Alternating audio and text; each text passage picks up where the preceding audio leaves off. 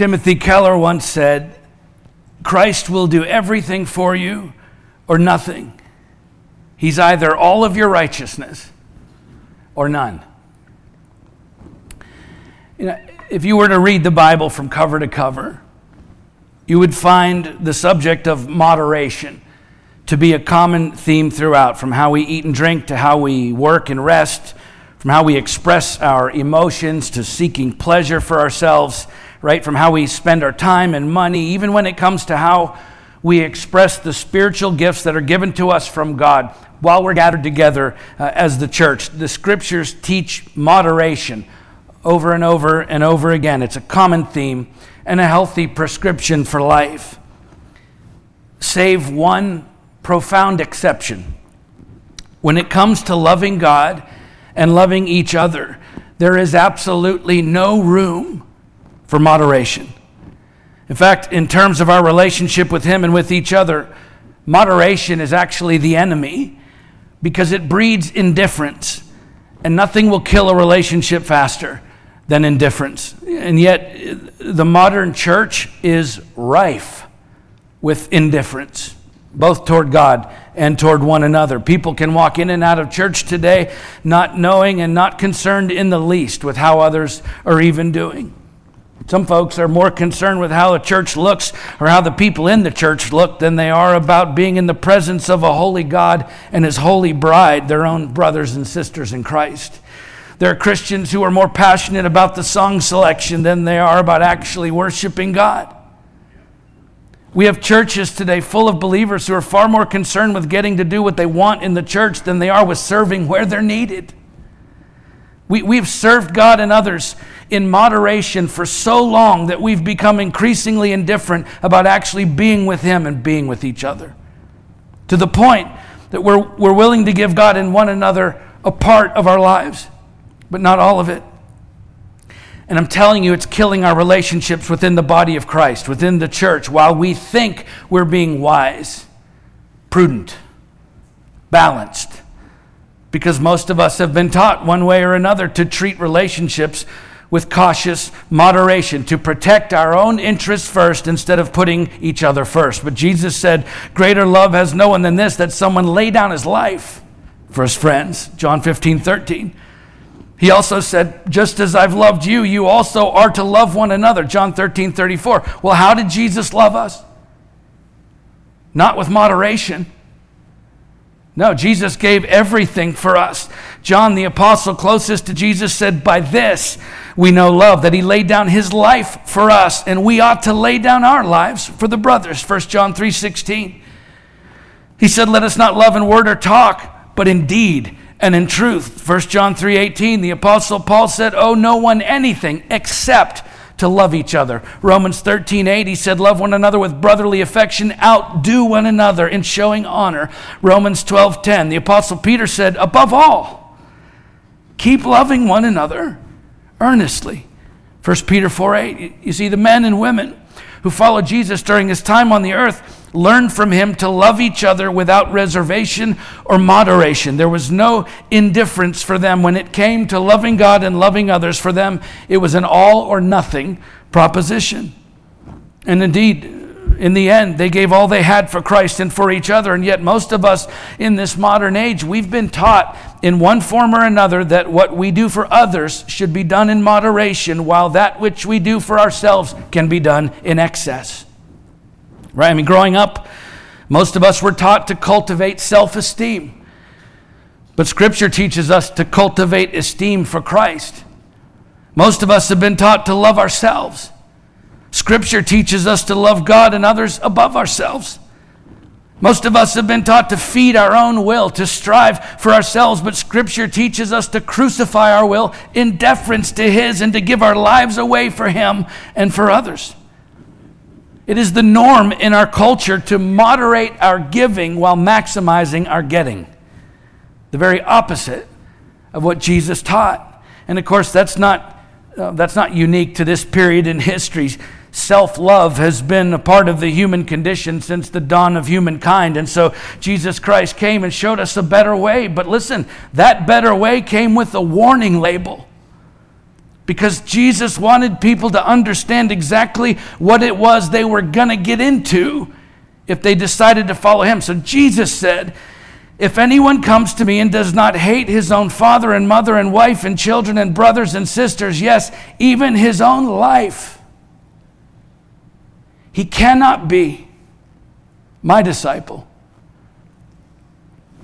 What a strange thing to say. Whoever does not bear his own cross and come after me cannot be my disciple. Bearing your own cross meant you were on your way to die a horrible death. What a strange thing to say. For which of you, desiring to build a tower, does not first sit down and count the cost, whether he has enough to complete it? Otherwise, when he's laid a foundation and is not able to finish, all who see it begin to mock him, saying, this man began to build and was not able to finish. Or what king going out to encounter another king in war will not sit down first and deliberate whether he is able with 10,000 to meet him who comes against him with 20,000? And if not, while the other is yet a great way off, he sends a delegation and asks for terms of peace. Do you understand what Jesus is saying here? He's saying, look, you'd better think long and hard about what you're getting into before you decide to follow me, because the cost couldn't be any higher. It's going to cost you everything you have and all that you are to follow me. So therefore, anyone who does not renounce all that he has, you cannot be my disciple. Luke 14:26 through 33. By the way, the word hating that he begins with there, to hate in the ancient Hebrew, was a Semitic expression. It literally meant to love less. Jesus was saying, if you're going to follow me, then I need you to understand something. This is an all or nothing deal. You cannot have anything or anyone else in your life that you love more than you love me. I have to be first in your life, or you cannot be my disciple. Those are his words, not mine. Francis Chan said he wants all or nothing. The thought of a person calling himself a Christian without being a devoted follower of Christ is absurd. It means no more indifference. It means no more moderation. It means all or nothing. Jesus says that's how you're going to have to love me. And that's how you're going to have to love each other. Otherwise, don't bother calling yourself my disciple. It's about as clear as you can be. When it comes to being a disciple of Christ and a part of his church, listen, you're either all in or you're not really in at all. There was no middle ground for Jesus. There was no middle ground for his apostles, and there's no middle ground for us. It's a lesson that God's people have had to learn throughout the ages, which we're going to see in our story today as we continue our sermon series, working our way through the book of Joshua, where God's people had been indifferent toward him and toward each other for a very long time. There was a lot of grumbling and complaining among his people. A lot of them were looking out for themselves first, which resulted in a whole lot of them wandering around in the wilderness, falling short of their calling, missing out on all that God had planned for them for 40 years, until something decisive happened. For the first time since leaving Egypt, they were finally all in for God and for each other. And the effect was immediate and dramatic as their leader Joshua, under the direct command of God, leads them miraculously across the Jordan River into the promised land of Canaan. And last week we looked at the first half of this story of that triumphant crossing of the river. So today we're going to finish that part of the story here, where God's people learn that truly living for him and for each other is, without a doubt, it's an all or nothing decision. So let's pick the story right up where we left off last week, at Joshua chapter 4, and we'll start by reading the first 7 verses. Joshua 4, 1 through 7. When all the nation had finished passing over the Jordan, the Lord said to Joshua, take 12 men from the people from each tribe, a man, and command them, saying, take 12 stones from here out of the midst of the Jordan, from the very place where the priest's feet stood firmly, and bring them over with you and lay them down in the place where you shall lodge tonight. Then Joshua called the 12 men from the people of Israel, whom he had appointed, a man from each tribe. And Joshua said to them, pass on before the ark of the Lord of your God into the midst of the Jordan, and take up each of you a stone upon his shoulder, according to the number of the tribes of the people of Israel, that this may be a sign among you. When your children ask in time to come, what do those stones mean to you? Then you shall tell them that the waters of the Jordan were cut off before the ark of the covenant of the Lord. When it passed over the Jordan, the waters of the Jordan were cut off. So these stones shall be to the people of Israel a memorial forever.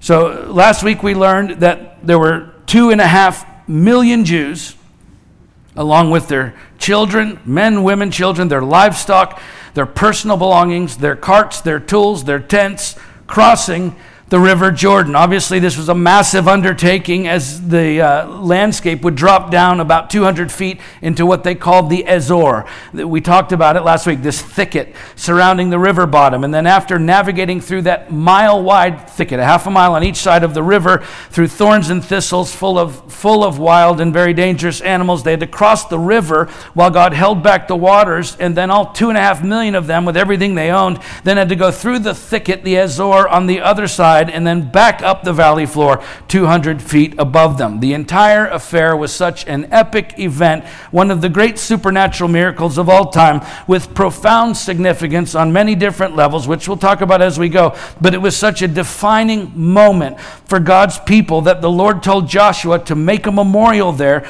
commemorating the day when God made good on his promise to his people.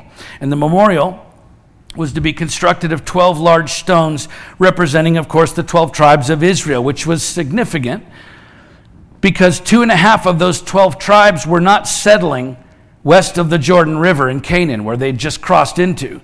If you were here for chapter 1, you'll remember that the Transjordanian tribes, the Reubenites, the Gadites, and the half-tribe of Manasseh, were to settle east of the Jordan, where they just came from.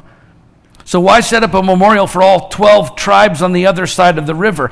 It's because from those Transjordanian tribes, 40,000 armed elite fighting men had gone with the rest of Israel across the river to take part in the military conquest, to take possession of the land, and only after that would they return to their own tribes, their own families, their own homes. In other words, all the tribes of Israel, all 12 were taking part in the crossing of the Jordan, and they were all taking possession of the promised land, even though some would later live back on the eastern side of the river, which is why God makes clear in his instruction to Joshua that the memorial was to include 12 stones, not 9.5 stones. Because as far as God was concerned for his people, this was an all-or-nothing campaign. The memorial was for all of God's people, regardless of which side of the river they settled on. That's also why what actually prompted God to instruct Joshua to build the memorial was not the moment when God held back the waters. No, it was the moment the last person crossed the river. Verse 1 says, when all the nation had finished passing over the Jordan, the Lord said to Joshua, and then he gives Joshua instructions about the memorial, because God could have held back the waters as he did, but if the people refused to cross over, there would have been nothing to memorialize concerning the 12 tribes of Israel at least. So God waited, not until some of them finally decided to cross, not until most of them made it across. No, God waited till the last person had crossed that river, because when God calls his people to move, it's an all or nothing command. Okay, we go together or we don't go at all. The Great Commission in Matthew 28 was given by Jesus to who? The church. The teachings and instructions of the apostles in the New Testament were written to the church. The institutions of water baptism and Holy Communion that we'll celebrate together were given for the church. God's promises through Christ were made to the church. His love for this world was meant to be expressed through the church. Jesus died in the worst possible way for the church, and he is coming back again one day to collect his church. This idea that all I need in this life is me and Jesus, that is not in the Bible. That is not even a biblical concept. Of course, we absolutely need Jesus, but you understand we also very much need each other. You cannot have a high view of Christ and a low view of the church. Forget it. You cannot reconcile those two positions simultaneously in the Scripture. You cannot have a high view of Christ and a low view of church. All I need in this life is me and Jesus. That's not from Jesus. It's not from God's Word. Right? Yes, we need Jesus. We absolutely need each other, which is the way God meant for it to be from the beginning, for us to be on this journey of life together. And he put each of us here in this one chapter of history, this one moment in time, with all of our individual talents and abilities to do what he's called us to do together. Look, you cannot And you will not become all that God has created you to become or accomplish all that He has called you to accomplish without the church. Sorry. You will not. You cannot. 1 Corinthians 12, the Apostle Paul, referring to us, Christians, he said, the eye cannot say to the hand, I have no need of you, nor again the head to the feet, I have no need of you. On the contrary, the parts of the body that seem to be weaker are indispensable. And on those parts of the body that we think less honorable, we bestow the greater honor, and our unpresentable parts are treated with greater modesty, which our more presentable parts do not require. But God has so composed the body, giving greater honor to the part that lacked it, that there may be no division in the body, but that the members, that's you and me, may have the same care for one another. If one member suffers, all suffer together. If one member is honored, all rejoice together.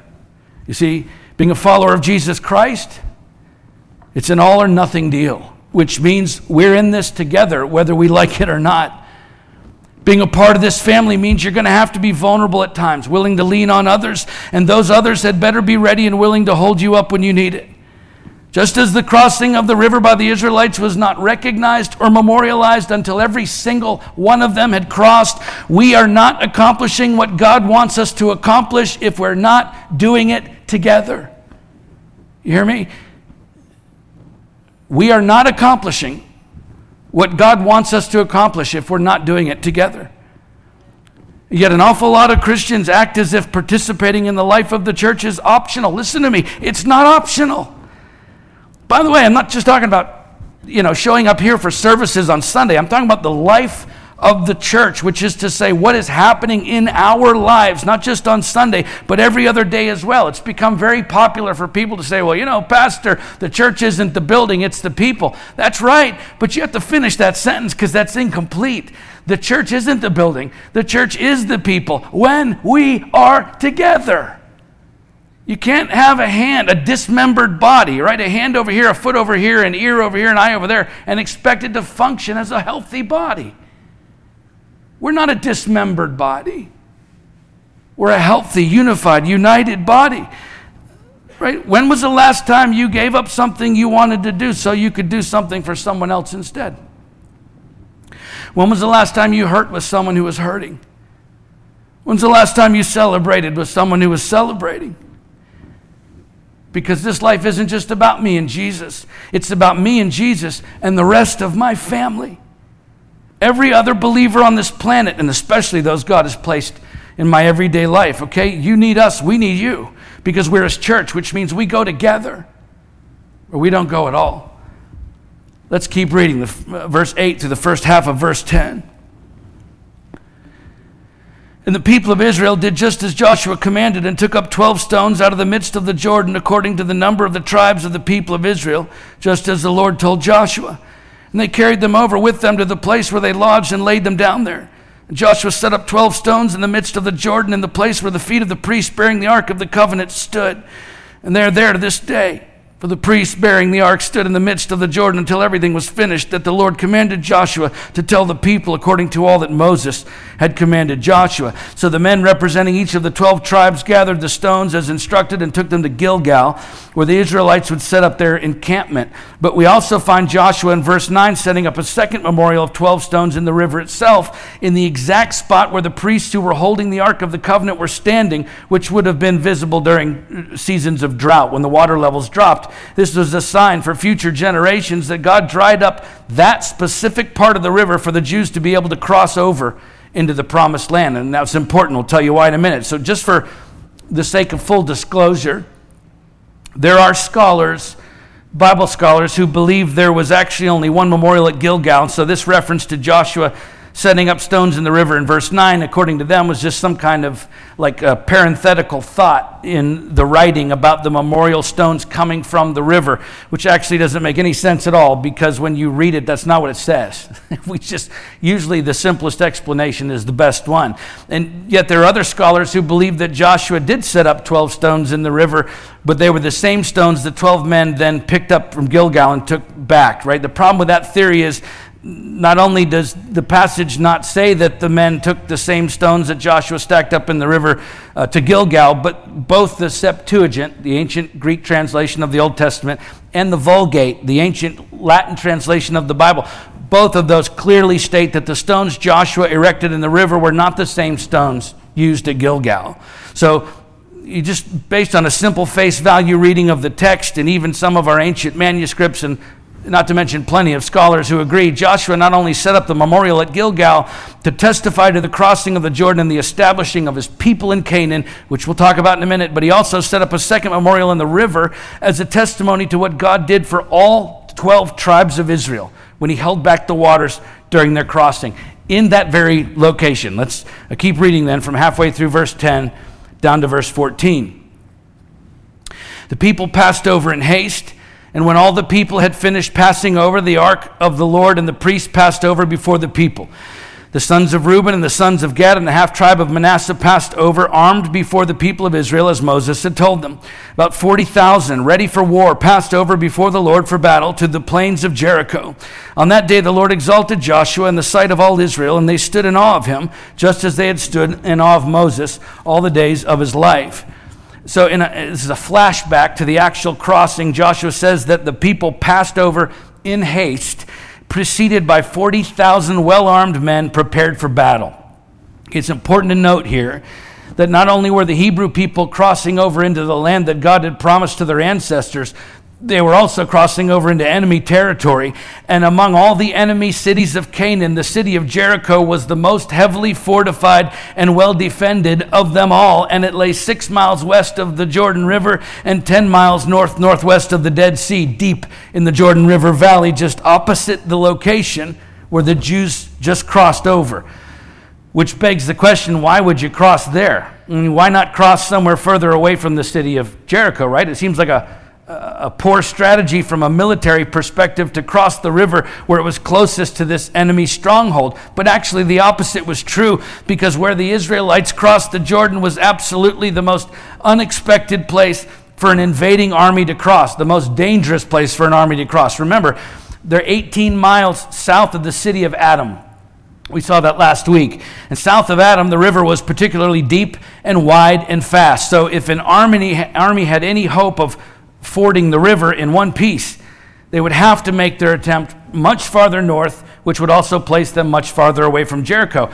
And the thing is, the Canaanites knew that, right? So that meant if the Canaanite troops were going to try and ambush an invading army, they would wait near the northern fords, not by the river opposite the city. So make no mistake, this was a well-devised military campaign. The Israelites crossed over the river quickly and decisively in the most unexpected part of the river, ready for war. And yet their most elite fighting men belonged to the Transjordanian tribes, the Jews who were settling on the other side of the river that they just came from. These were people making no attempt to claim any of the land in Canaan west of the Jordan. So it's great they're there helping the other tribes cross the river, but what about Jericho? And what about all the lands in Canaan, as we'll see in the coming weeks, that have to be conquered after Jericho before God's people can even begin to settle in the land? The answer is these 40,000 men were not going to leave their fellow Israelites until the last battle was fought and the promised land secured, even though their wives and their children and belongings were back there behind them on the other side of the river. You understand, their commitment was to the whole family of Israel, not just their individual families. The prevailing attitude among the Jews was, we fight together or we don't fight at all. These 40,000 fighting men were not just a military escort across the river to get the people into Canaan. They were as invested in the battles to come as any one of the Jews who would actually be living there. I mean, it would have been easy, right, for these Transjordanian men to say, hey, guys, this really isn't our fight. I mean, this isn't our battle, okay? Our land has already been secured, but you know what? I'm going to pray for you, bro. I'm going to send good thoughts and positive vibes. We'll pray for you because we need to go back home. We're taken care of over there. Good luck. That's not what they did. No, they fought for the land for their brothers and sisters just as they would have had it been their own, because for them, being a part of God's family was all or nothing. Yet how many Christians today, when a brother or sister in Christ is fighting a battle of their own, how many of us are willing to offer prayers, well wishes, good thoughts, and positive vibes, but little else? When I went to grad school, seminary, I went to England and did my degree there, my seminary degree there. And I met a young lady, a missionary, and her husband, Usha and Matt, amazing people. And at one point, toward the end of our schooling, at the end of the 3-year period of time, Usha posted on Facebook that her apartment had been broken into and her laptop was stolen, like a $2,500 laptop.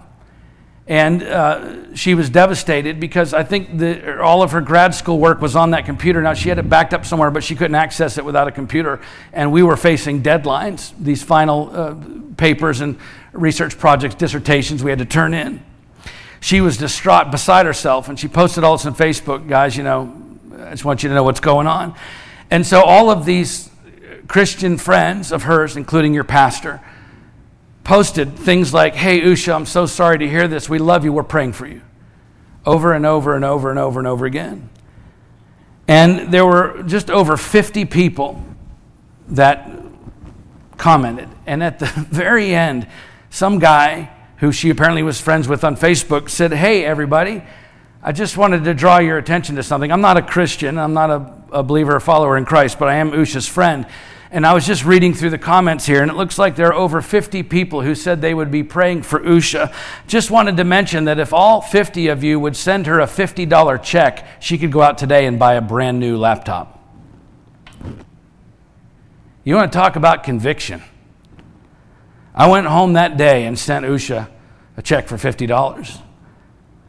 Listen, prayer is unequivocally the most powerful thing we can ever take on behalf of ourselves or other people. There's nothing even as close to being as powerful as prayer. But that doesn't mean we're excused from doing anything else.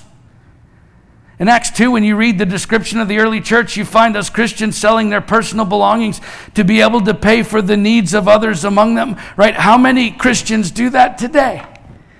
How many of us, when our brothers and sisters are in need, how many of us are willing to sell something of our own to meet that need, let alone a $50 check?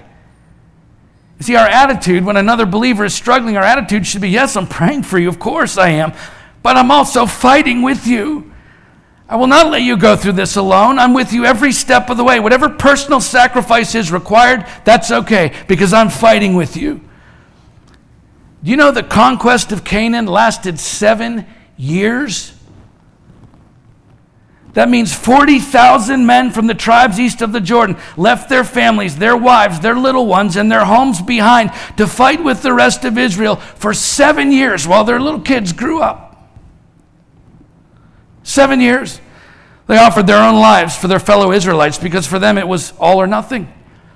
It was about as much more than just their individual families. It was about the family of God. So as far as they're concerned, it was all or nothing. There was no middle ground. There was no moderation. There was no indifference. There was no idle talk or empty promises. When it came time to fight, they took up arms and went before the rest of the nation to make war on their common enemies as long as it would take until every last Hebrew among them was at peace in the land promised to them, settled in their own homes. You understand that's the way it's supposed to be.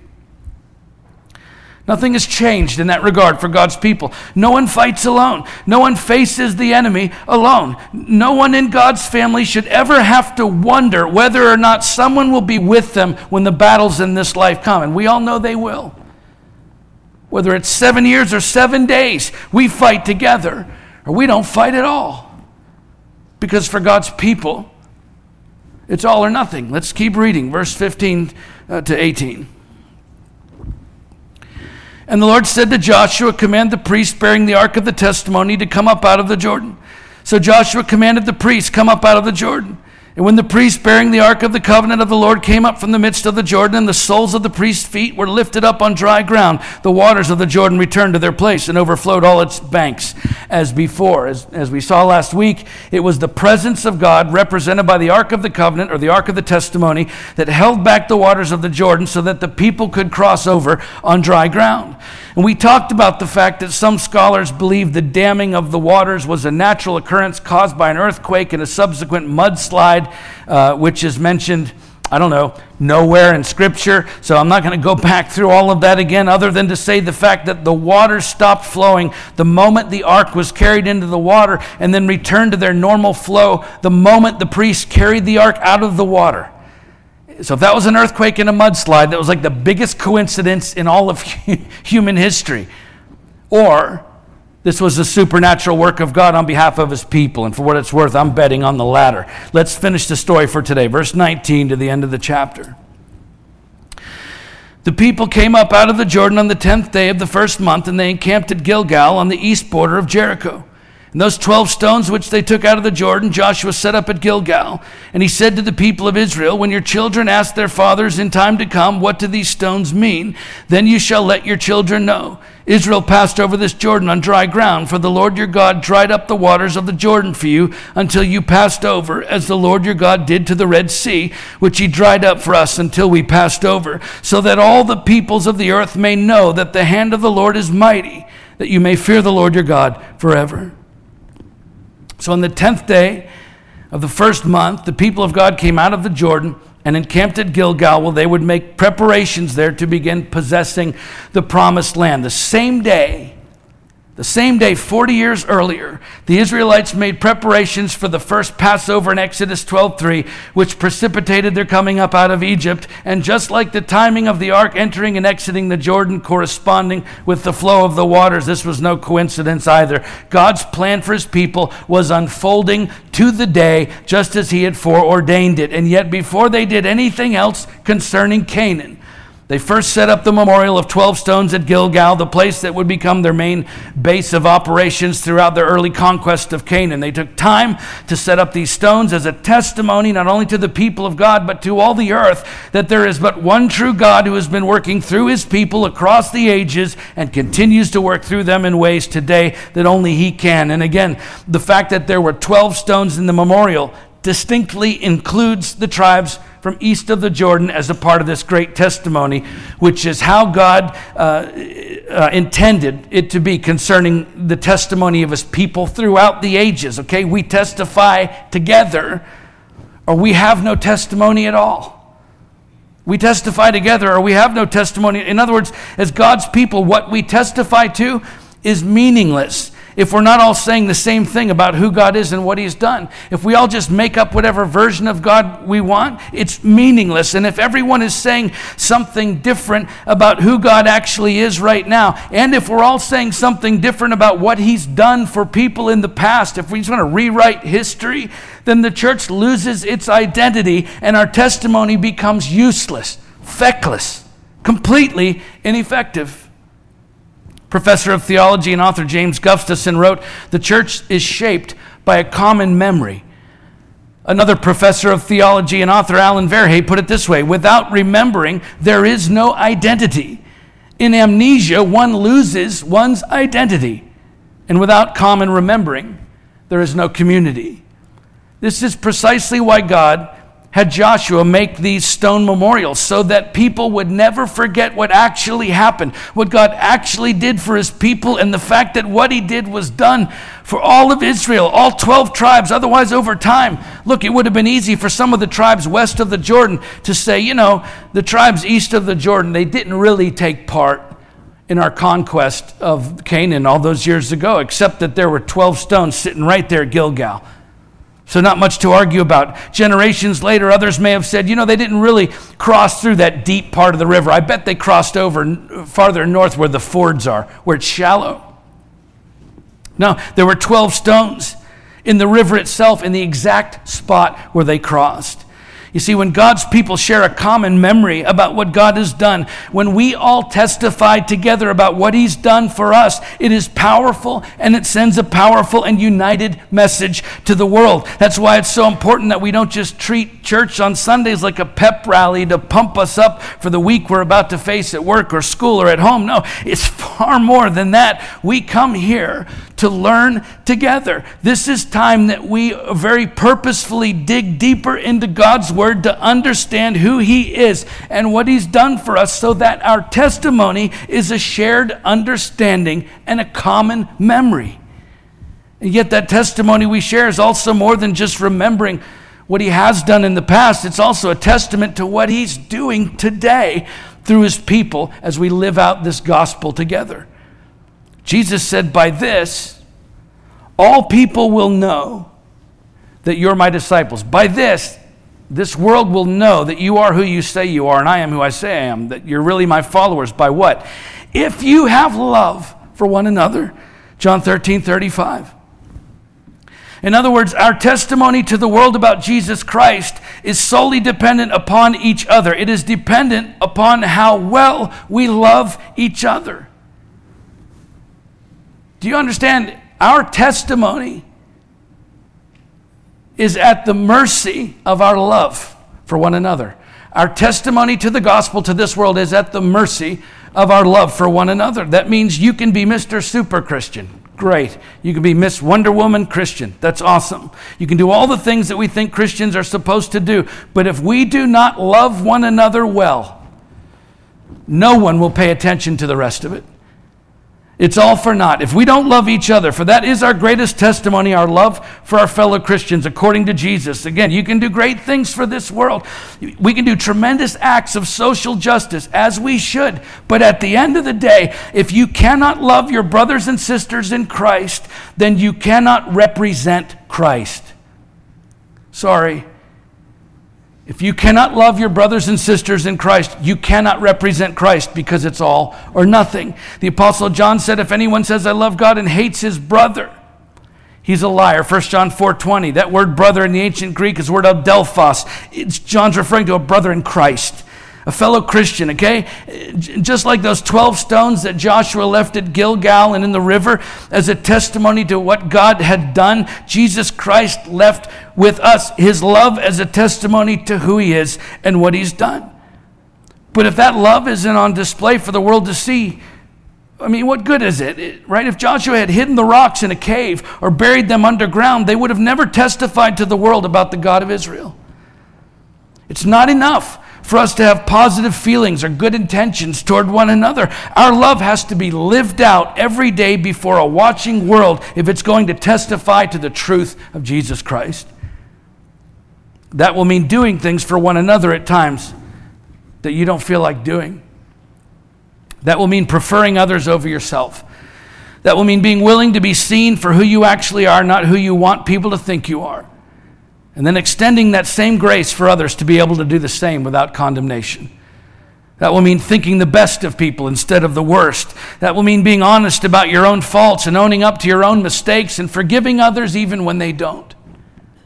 That will mean making the effort on a consistent basis to know how your brothers and sisters in Christ are doing and helping them when they're not doing so well. Right? Spending your own time and your own money and your own life in the service of others until you realize that your time and your money and your life are not your own anyway. That's when the church becomes so much a part of you that it feels like a body that you're connected to. That's when you realize how much you need the church and how much the church needs you. We've gotten this idea largely through modern preaching that our first responsibility as Christians is to the world. That's not what the Bible says. Our first responsibility is to Jesus Christ, and second to each other, our fellow members of the Church of Jesus Christ, because that is the body that we belong to, and that is what our testimony to this world hinges upon. We can't do anything good for this world if we can't do good for each other first. The Apostle Paul wrote to Christians in Galatia, as we have opportunity, let us do good to everyone, and especially to those who are of the household of faith, the church, Galatians 6:10. Not because we're greedy, but because our love for one another is our testimony to the world, which means if we have no love for each other, then we have no testimony. It's all or nothing. We testify together, or we have no testimony at all. If Joshua had set up 9.5 stones That would have been a sure sign that Israel was fragmented. The perfect way to bolster the resolve of your enemy, by the way. But he set up 12 stones so that all the peoples of the earth may know that the hand of the Lord is mighty, that you may fear the Lord your God forever. And it worked, by the way, which we'll see in the next chapter. Okay, look. This life is not a practice run. We don't get to do it over. The truth is, we get one shot at this life before we enter eternity. We get one opportunity to make the most of it, and each passing day is a day we can never get back. So when it comes to following God and loving others, do you really want your life to be known for moderation and indifference? Or do you want it to be known for making a difference? Because for you, it was all or nothing. That's a choice that each one of us has to make, to engage yourself in the life of the church, to fight for it, loving people, even if it costs you everything. Because this is an all or nothing deal. Jesus was clear. He said, you cannot have anything else in your life that you love more than you love me. I have to be first in your life, or you cannot be my disciple. Which means no more indifference, no more moderation, no more middle ground. From here on out, it's all or nothing. Let's pray.